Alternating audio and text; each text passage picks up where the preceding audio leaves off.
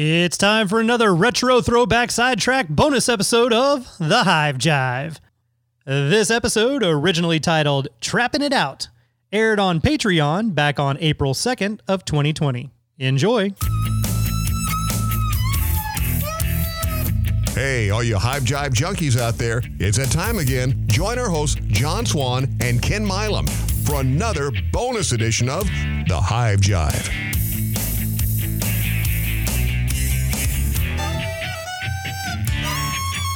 Shall we start on number 2? Whenever you're ready. What are we going to talk about? All right. Oh, I don't know. Whatever. You know what? Before we do that, I'm going to go refill my hot tea real fast. Go fill your hot tea. And since how I'm at home, it's not that far to the kitchen. Eric says, we're rolling. You can put that on.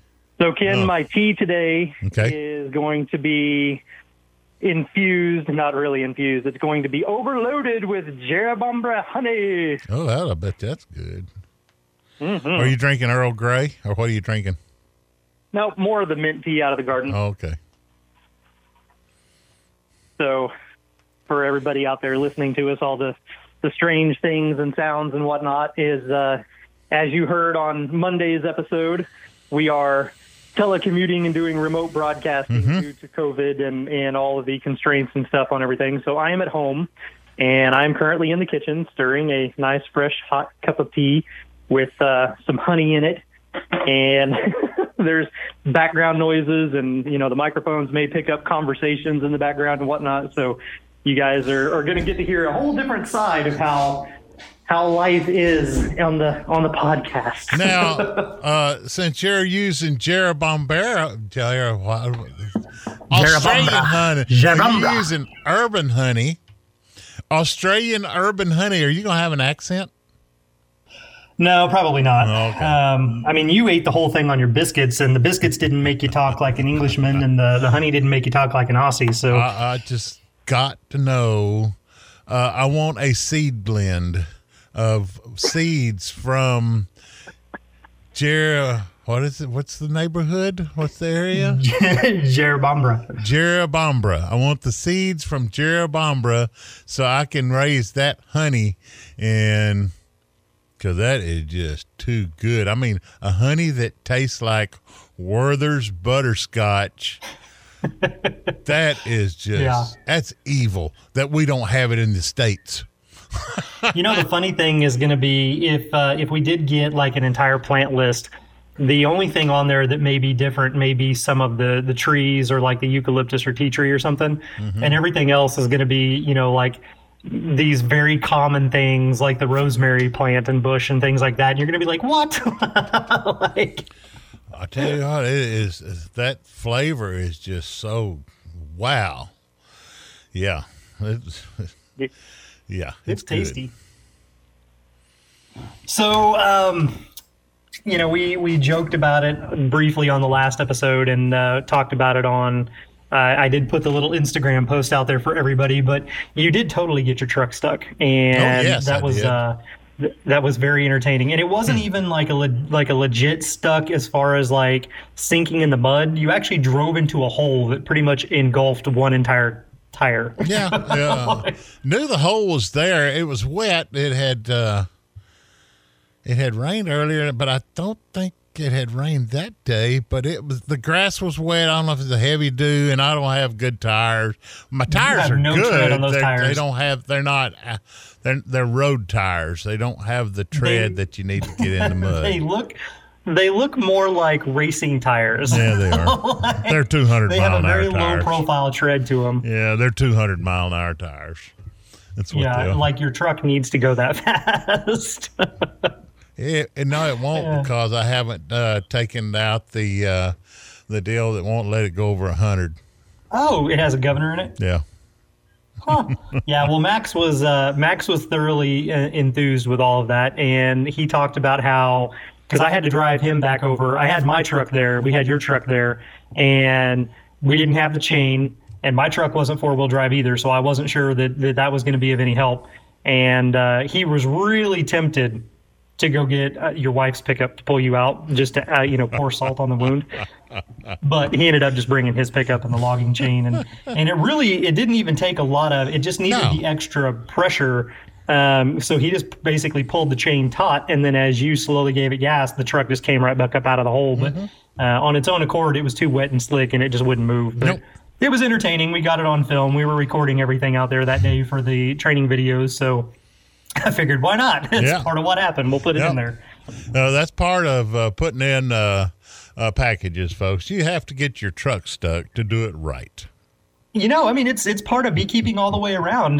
When you were talking to your friend Tim, and he got to be part of the Pollinators movie, he said, yeah, my scene is the one where the pickup is stuck and they're using 2 forklifts to try to pull it out. Yeah, his truck was stuck and they're using 2 forklifts to pull it out. Yep. Yeah. See, so it happens. That's just beekeeping. That's part of life. And this has been this. We started this back in January of last year.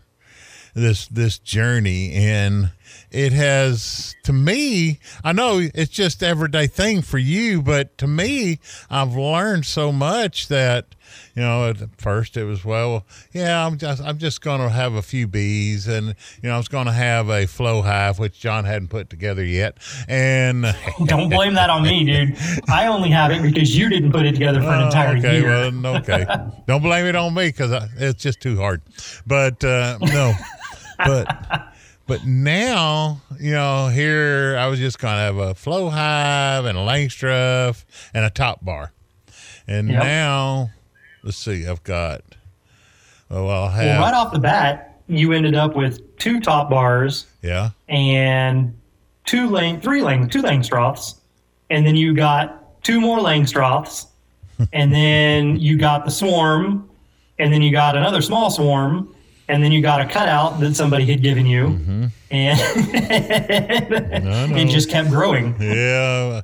And now we've got 9. We had 9 of the original colonies. We split 2 of them. So that made 11. Then we put 2 packages in. That made 13. Now we've got a colony we took out of a water meter box. So now we got 14. And we have 9 more coming. So we're fixing to have 23 colonies.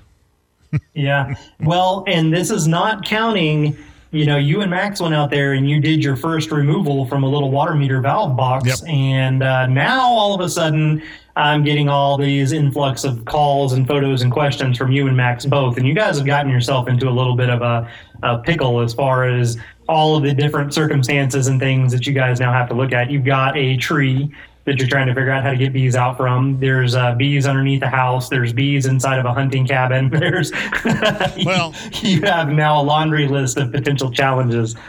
The bees in the tree are out in a pasture, and they're cleaning all the brush off of it, and they're going to basically burn that tree. They're going to push all the brush up to it, throw diesel on it, throw a match in it, and they're going to burn it.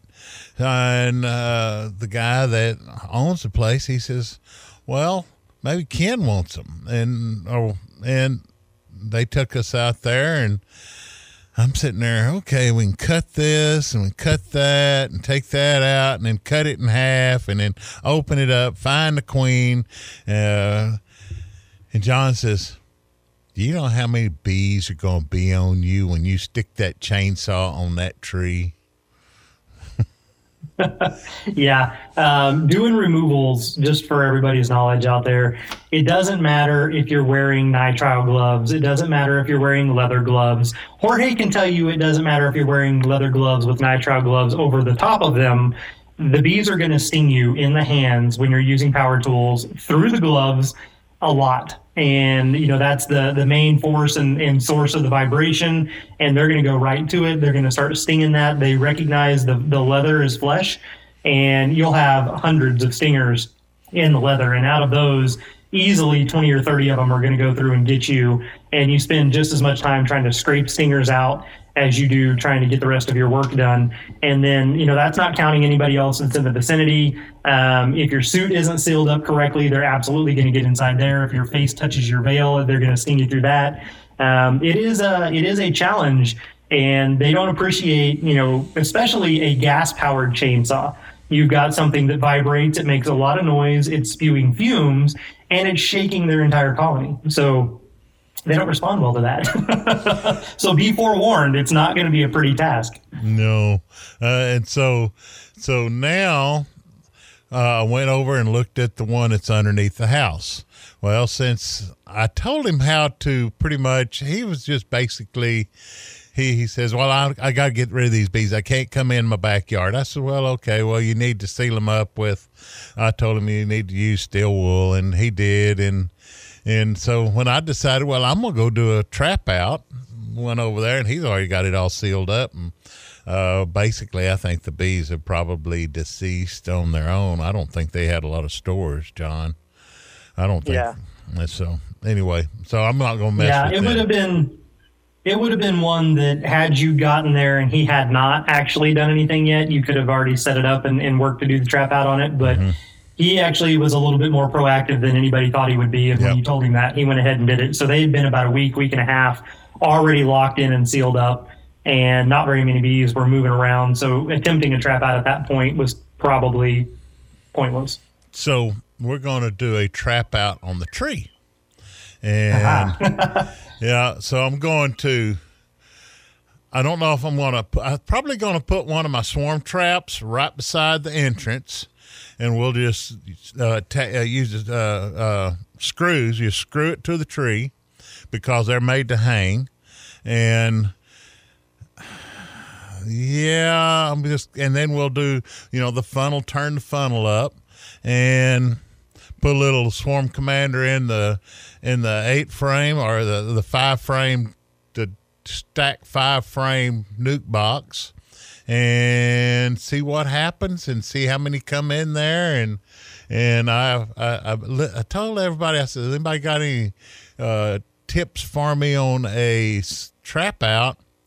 And Brett, our brother from another mother down under, he's already sent me what to do. And it probably makes sense, but he says, Ken, you've got to get bees out of it. You need to smoke them a little bit, make the bees come out, get them on comb, then put those with the bees on the comb in the box. And I'm sitting there, that sounds easy, but I don't think it will be. No. And part of what he's saying there is actually what we call a forced abscond, where you try to chase the bees out of there. And that's actually a different process than a trap out per se. But the trap out, basically the concept of a trap out for everybody is you build a funnel, usually out of like a wire or a mesh screen, and you build the funnel so that it comes out and it comes to a small point that the bees can come out of, but then they can't get back into it. And it kind of works like the reverse of one of those wasp and hornet traps where they go down inside there to get to the stuff but then can't get back out.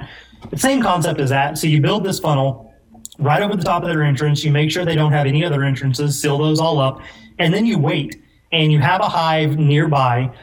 Some people actually run the funnel into the hive, and it comes in like a section of the hive through a smaller hole so that the bees go out through the funnel into the new hive box and then out through the entrance of the hive box. And when they do that, they reorient on that entrance, and then they'll come back to that hive box but can't get in the funnel. So then you have comb in place in there for them to then go and bring their food stores back to. And the whole thing is basically you're creating a siege situation where you're trying to starve them out, and all the foragers keep leaving to go get food, and therefore no food is ever coming back in. And eventually it creates a situation where hopefully the colony decides that it's no longer a good place to leave, and they try to abscond, and the queen and the remaining nurse bees then come up and come out the funnel and go into your box. Now, the downside is, depending on the time of year, if they have a lot of food stores in there, they can wait months before they actually reach the point of, okay, well, we're out of food, so I guess we should go ahead and try to give up the ghost here and leave.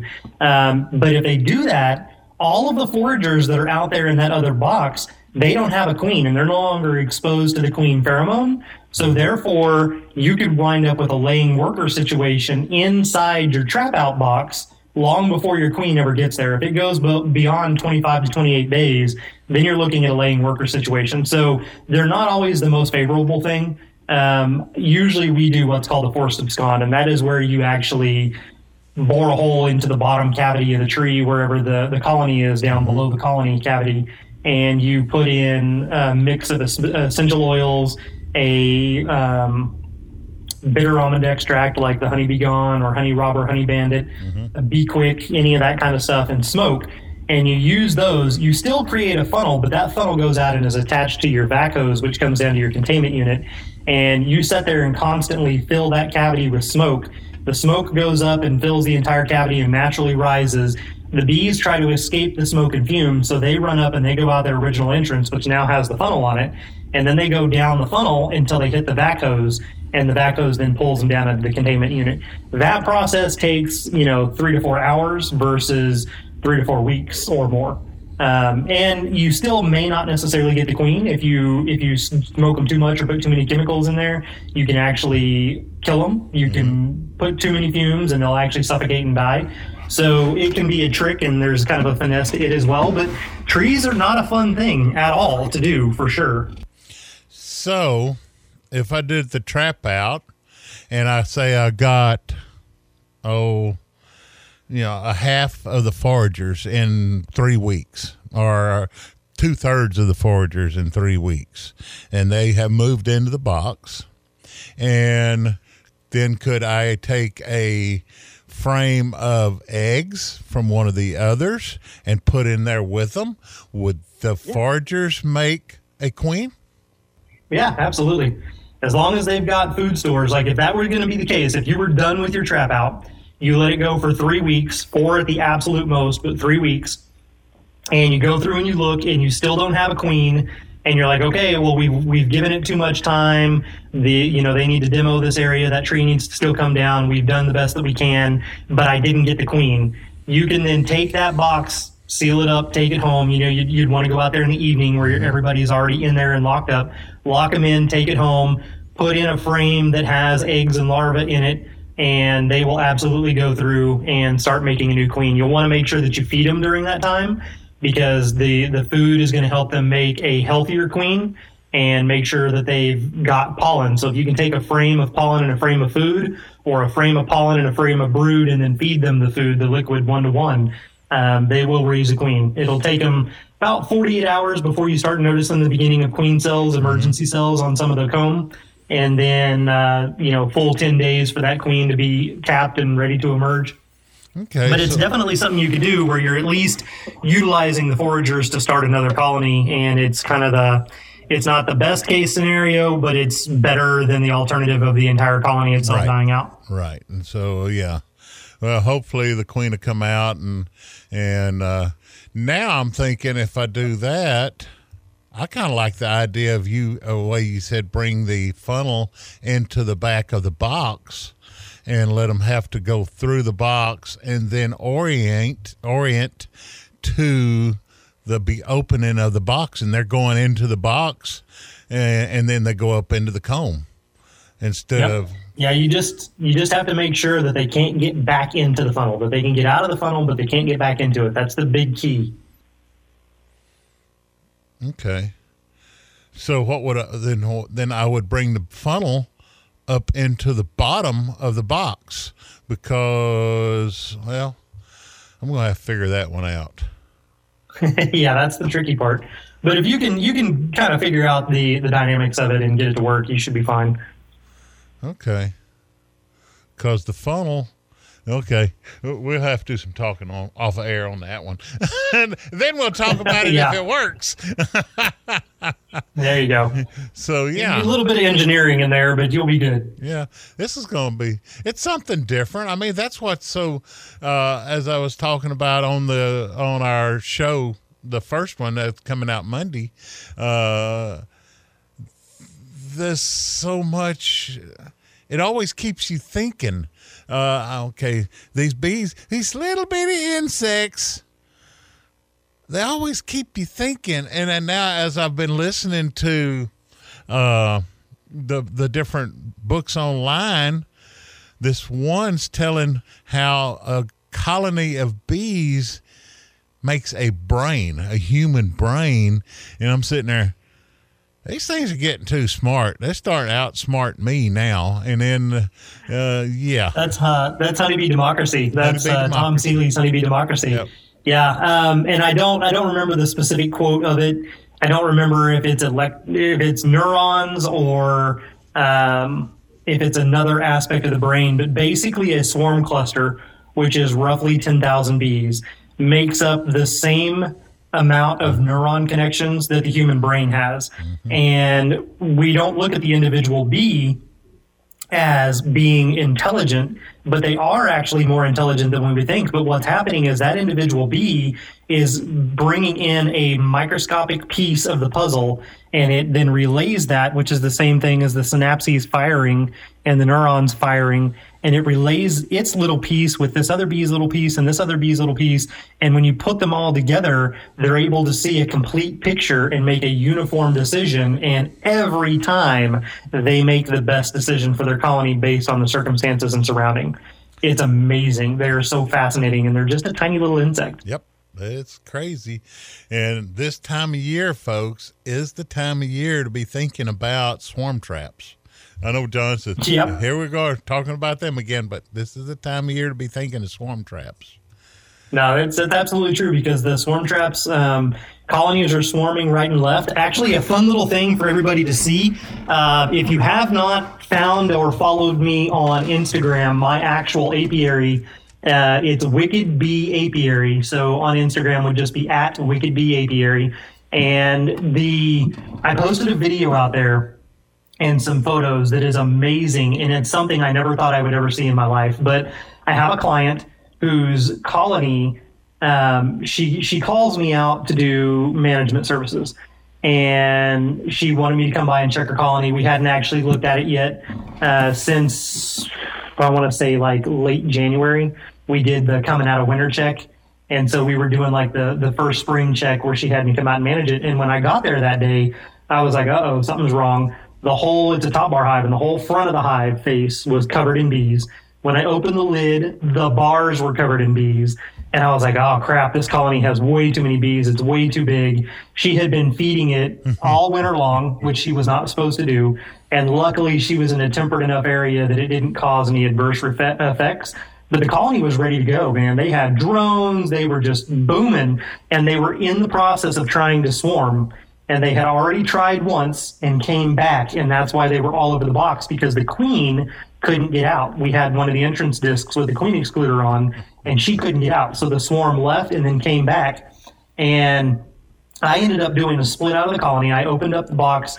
The queen was right there on the hole for the queen excluder trying to get out. And I grabbed her, put her down into a small box, put all the bees in there that I could, shook off all the bees, and then made sure that I left 2 of the largest queen cells in the colony and called it good. And, took that split and walked away and took it back out to the farm and put it into a full-size hive so that it could go and do its stuff. Well, she calls me just this last week, and she's like, oh my gosh, my neighbors are complaining. There are bees everywhere. They're going in everybody's yard. I don't know what's going on. I said, well, did they leave something sweet out? Is there sugar out there? Like, what happened? And she's like, no, I don't think so, but they're all complaining and they're everywhere. And she said, could they be swarming? And I said, well, maybe, but if they were swarming, they would ball up. And I was like, so look for a ball of bees and have your neighbors watch for it. But if your neighbors put out something sweet and there's no other food out there right now, there's nothing you can do to stop them. There's no deterring that. Once they found it, they're going to tell everybody, and it's just going to be chaos until it's gone. And she's like, oh dear, okay. Well, she calls me back about 45 minutes later. And she said, there's a ball of bees. There's a big old ball of bees. It's in my small tree in my backyard. And I was like, oh God. So they swarmed again. And what they ended up doing is they did an after swarm. So I left them 2 queen cells, and they built more queen cells that were basically emergency cells, or smaller ones that I hadn't seen that they were just starting on. And the first queen that came out took a secondary swarm, which we call an after swarm, and she went ahead and left with them. and then they balled up in the tree. And I was like, oh man, so I have to go back to the same place and catch a second swarm that was honestly bigger than the split that I took out of it. It was huge. And it was bigger than your packages. It was probably about both packages put together. Like, I mean, it was this massive thing of bees. And I knocked them all down inside of a nuke box. They filled the entire nuke box up just with bees. And I was like, oh God. So I put the lid on it. And then she's like, well, check my colony and make sure they're doing okay. So I'm going through the top bar, making sure that there is still actually a queen inside there, because she was really worried. You know, I already took the mother queen, and now here the virgin queen has left, you know, so there hopefully will be a queen in there. And that's when I found the additional queen cells and some additional swarm cells. And the queen, the new virgin queen, was in the process of actively stinging and killing the queens inside the queen cells, and I caught it on video. Wow. So there's actually a video of me holding the comb upside down. You can see the worker bees are all over her, but she's curled up really tight in this really sharp C, and she has bored a hole in the side of the swarm cell, and she is stinging that queen inside that cell to death. Wow. And it's something that we talk about it, we teach it, you hear about it education-wise, but I never once thought I would ever see it in real life personally myself, let alone be able to catch it on video. So if you guys want to see that video, go out to either Instagram or Facebook and look up Wicked Bee Apiary, and you should see that video. And then there's also some still photos of it, but it was phenomenal. It was something that I never thought I would ever see something like that. Well, you know, on that note, also last year when I was in that big swarm, you know, I wished I'd have videoed that. I never even thought about it. I took still pictures of the big beard where they bearded on that top bar, that barrel. Yeah. And there was 50,000, 60,000 bees, but standing there, my wife was, get out of there, they're gonna sting you. I said, no, they're not stinging, they're not even worried about me, they're sitting there thumping me and flying all around me. But they were, you know, it was a bee tornado is what it was, and I was standing right in the middle of it looking up, and it was just, wow, look at this. And it was just something. I mean, when you catch a swarm, it makes you feel, yep, I'm ahead of these. They're my bees now. Yeah. Swarms are amazing. They look terrifying, but they are the most docile they'll ever be. And you go through and stand in the middle of one of them, and it's like chaos. It's a hurricane or a tornado, and it's loud, and they're just going everywhere. But they're not paying any attention to you. They're trying to follow the other scout bees and get to either the place where they're going to ball up and create the bivouac, or, you know, go over to the actual new home and funnel into that. But they're awesome. It's an amazing thing, and this is absolutely the time of year that you can catch them. And when I caught this one, we knew it was brand new. We knew it just came from the colony, so we call that a wet swarm or a fresh swarm. And I was able to walk up to it. I didn't even have my hood on. I just walked up to it and put the container completely up around them, tapped on the branch, and they all just came off in one big clump down into the container. Wow. And I just put the lid on it. They didn't even try. They started to kind of crawl up the sides a little bit, but they didn't even try to fly. And I was right there where I was standing level on the ground. I didn't have to worry too much about anything. Knocked them down in it, put the lid on it, set it over on the side.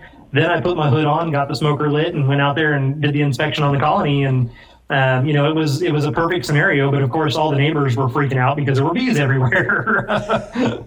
Now, at that, you then took those bees and put them in a box, in a hive. Yeah, I did. And with them still full of everything, they went to making wax instantly, damn near. Excuse me. Yeah, they start drawing. That was fine. They start drawing comb immediately. Okay. So, Eric just says we're at 30. So, are we at a place where we can close it out? Yeah. We can wrap her up for sure. Well, it's that time of year, folks. If you're wanting some freebies, yeah, right. Quote unquote. Yeah. Quote unquote freebies. Put the work into it and you can get your freebies. Yeah, you can. You're going to me and Max have made somewhere around 26 traps. Now, I've made some traps out of some 10 frame and some 8 frame brood boxes and all that kind of stuff. Old boxes you had. Yeah. Yeah. You can make a swarm trap out of double nuke boxes stacked on top of each other, 8 or 10 frame brood boxes. You can build, like Max has been specifically building the tall, narrow ones that will hold 4 or 5 frames at the top of them and then just kind of have empty space below it. But there's tons of plans out there. And then you can do like you did last year where, you build a top bar version of them, or you go through and you build the barrel version of them. Anything that has like a minimum 10-gallon volume is perfect. That's kind of what they're looking for. And, hang them up high off the ground. If you can get them at least 10 foot off the ground, that's kind of preferable. But I've had some of them move into stuff that's just sitting on a table. So it kind of just depends on what's around in the area and what they deem is the most accessible, or not most accessible, but the most, what do I want to say, desirable location based on all of their options, what fits their specific needs the most. And they'll absolutely move into them. So yeah, definitely, if you want to, you can either put feelers out there and let people in your area know that you're wanting swarms, and they'll call you when they find them balled up, and you can go scoop them into a container. You and Max did that last year out there at Wake Point and went and got some. Yep. And you can do it that way, or you can build the traps and hope they come to you, and then you can take them from there and install them into another colony. So it works out great. It's a wonderful thing. You're saving a colony. So, folks, just get out there and do what we do and have fun doing it. That's right. It's a good way to try to recoup your bee colonies at the beginning of a year. And for those of you going into Australia, going into winter, food for thought for next year. Spend the winter building some swarm traps, and then when spring rolls around for you guys, you'll be ready to go. You can get them out there. Yep. And John's probably going to... I like Swarm Commander, John. Yeah, you do. You like to wear it. You like to smell it. You use it in your truck like an air freshener hanging from your dash, It works. Max and I were joking. We were going to get you the big silicone disc that actually has a hanging tab, and we were going to give it to you so you could just hang it from your rearview mirror like a little truck fragrancer. That truck smells like a big old bee. Queen bee. Yeah. So...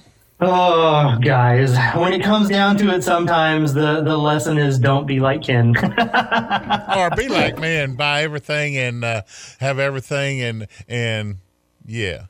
And if you see more, go to studying it too. But what did I do the other day? I didn't buy something.